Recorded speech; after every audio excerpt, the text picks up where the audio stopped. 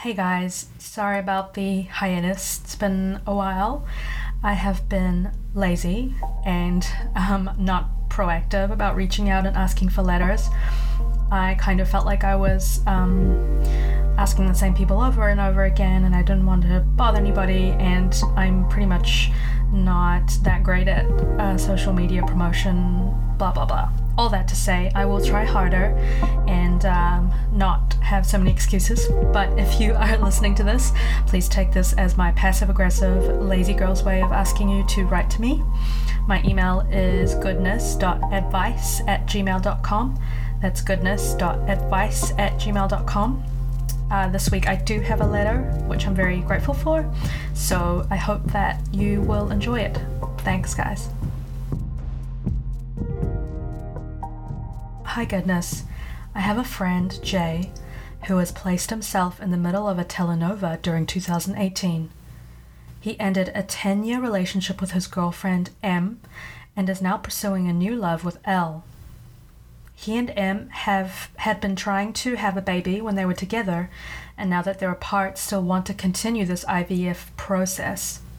He hadn't told L this was his plan of having a child with an ex-girlfriend and also making a new life with her. Fast forward to 2 months, and now M is pregnant.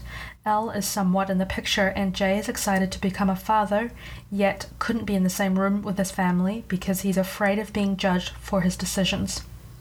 I've tried to be a good friend and listen. It seems like such a mangled, chosen mess that sometimes I don't know how to help.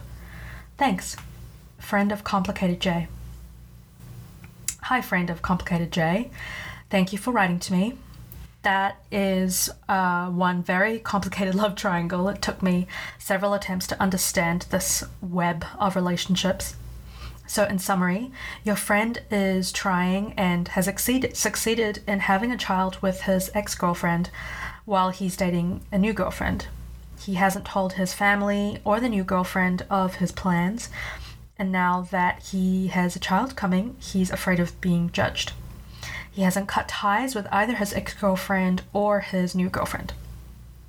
So first of all, I want to share something as a caveat. I have never been in a relationship with someone for over 10 years or even 5. I have never gotten to the point of wanting children, and I've never tried to have children. So my opinion that I'm about to give you is purely based on observation and not my personal experience. So to me, bringing a child into this world is a lifelong commitment, and the fact that your friend Jay continued IVF treatment with his ex M after their breakup signifies to me that the relationship is far from over. In fact, even if the relationship was over, it is back on now, even if not in a romantic sense. Now, your friend Jay is not being honest with all parties. I wouldn't go so far as to call him a liar, but he has definitely been omitting some of these incredibly major life decisions from at least one person, if not his new girlfriend and his family. You can't hide a baby. Jay has not communicated with his new girlfriend L or his family about having a baby with M. I wonder if Jay communicated with M about having a new girlfriend and not telling his family. And most of all, I wonder if Jay has been communicating with himself. The thing is, we're talking about bringing in an innocent third party, the most innocent kind of third party. If Jay continues to avoid communicating to his girlfriend and family, his actions will most likely impact not only himself and M, his new baby mama, but will negatively affect the life of his soon-to-be here child. The environment a child comes into has significant impact on his or her development, and this situation feels like a foundation with cracks of deception in it. Jay's ability to communicate and prepare for the arrival of this child will make a big difference in the kind of emotional environment the child will be born into. If not for himself, I think Jay needs to start communicating for his child. In my opinion, he really does owe it to everybody to tell the truth. In this situation, I don't think it's a good idea to tackle these issues alone. I would strongly suggest that Jay finds a family therapist, one who is well versed in talking to groups of people. I think the ideal situation would be for Jay to actually sit in a room with M, the old girlfriend or baby mama, with L, the new girlfriend, and his family to really talk everything through with everybody.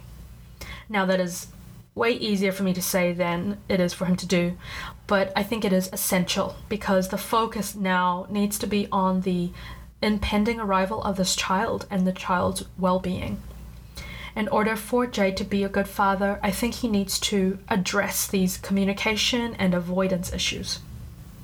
So another point that I wanted to make was about Jay's underlying motivations. While I was reading a letter, the term that kept coming back to me was soul ties.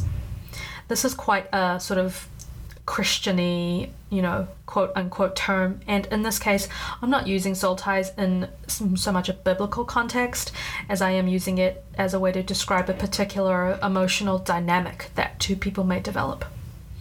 According to Urban Dictionary, a soul tie is some sort of spiritual or emotional connection you have with someone after being intimate with them, usually meaning sex, to the point where even though you might think of or want to have this person out of your life, you feel as if a part of you is with them and them with you, and you feel that you are sort of entangled in that relationship. Now, I'm not suggesting that your friend Jay brought this situation on himself by sleeping with his girlfriend, nor am I suggesting there's something mystical or necessarily spiritual going on here. What I want to introduce is a framework we can use to discuss their relationship and really to discuss why Jay might feel like continuing this relationship even after they have both ended it. Your friend Jay was in a relationship for 10 years. 10 years! That's a decade. Even without the sex part, he has spent an enormous amount of time being an intimate partner with someone. Just as the process of developing intimacy in a relationship takes time and effort, so does the process of disengaging with your previous partner.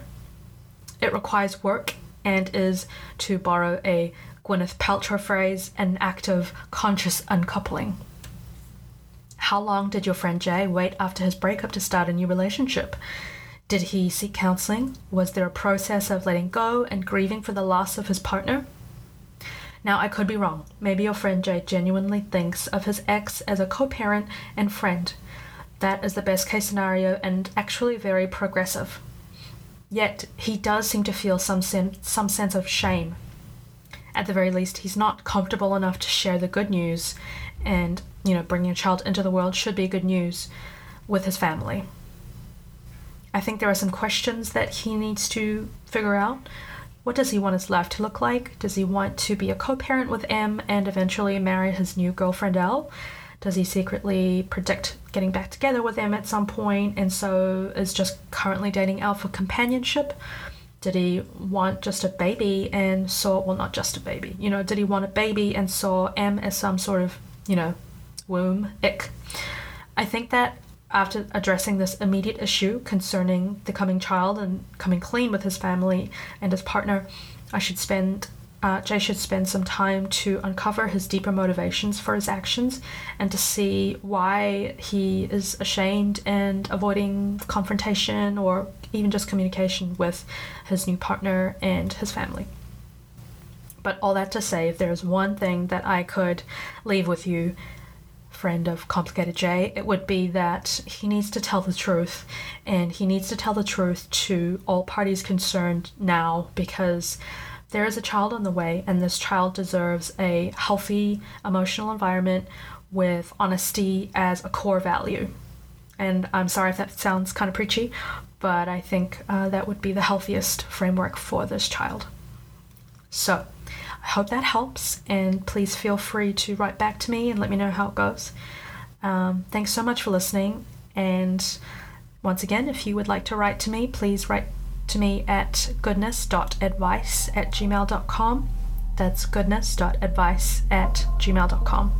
Thank you so much for listening, and I will hope to talk to you again soon. Bye-bye.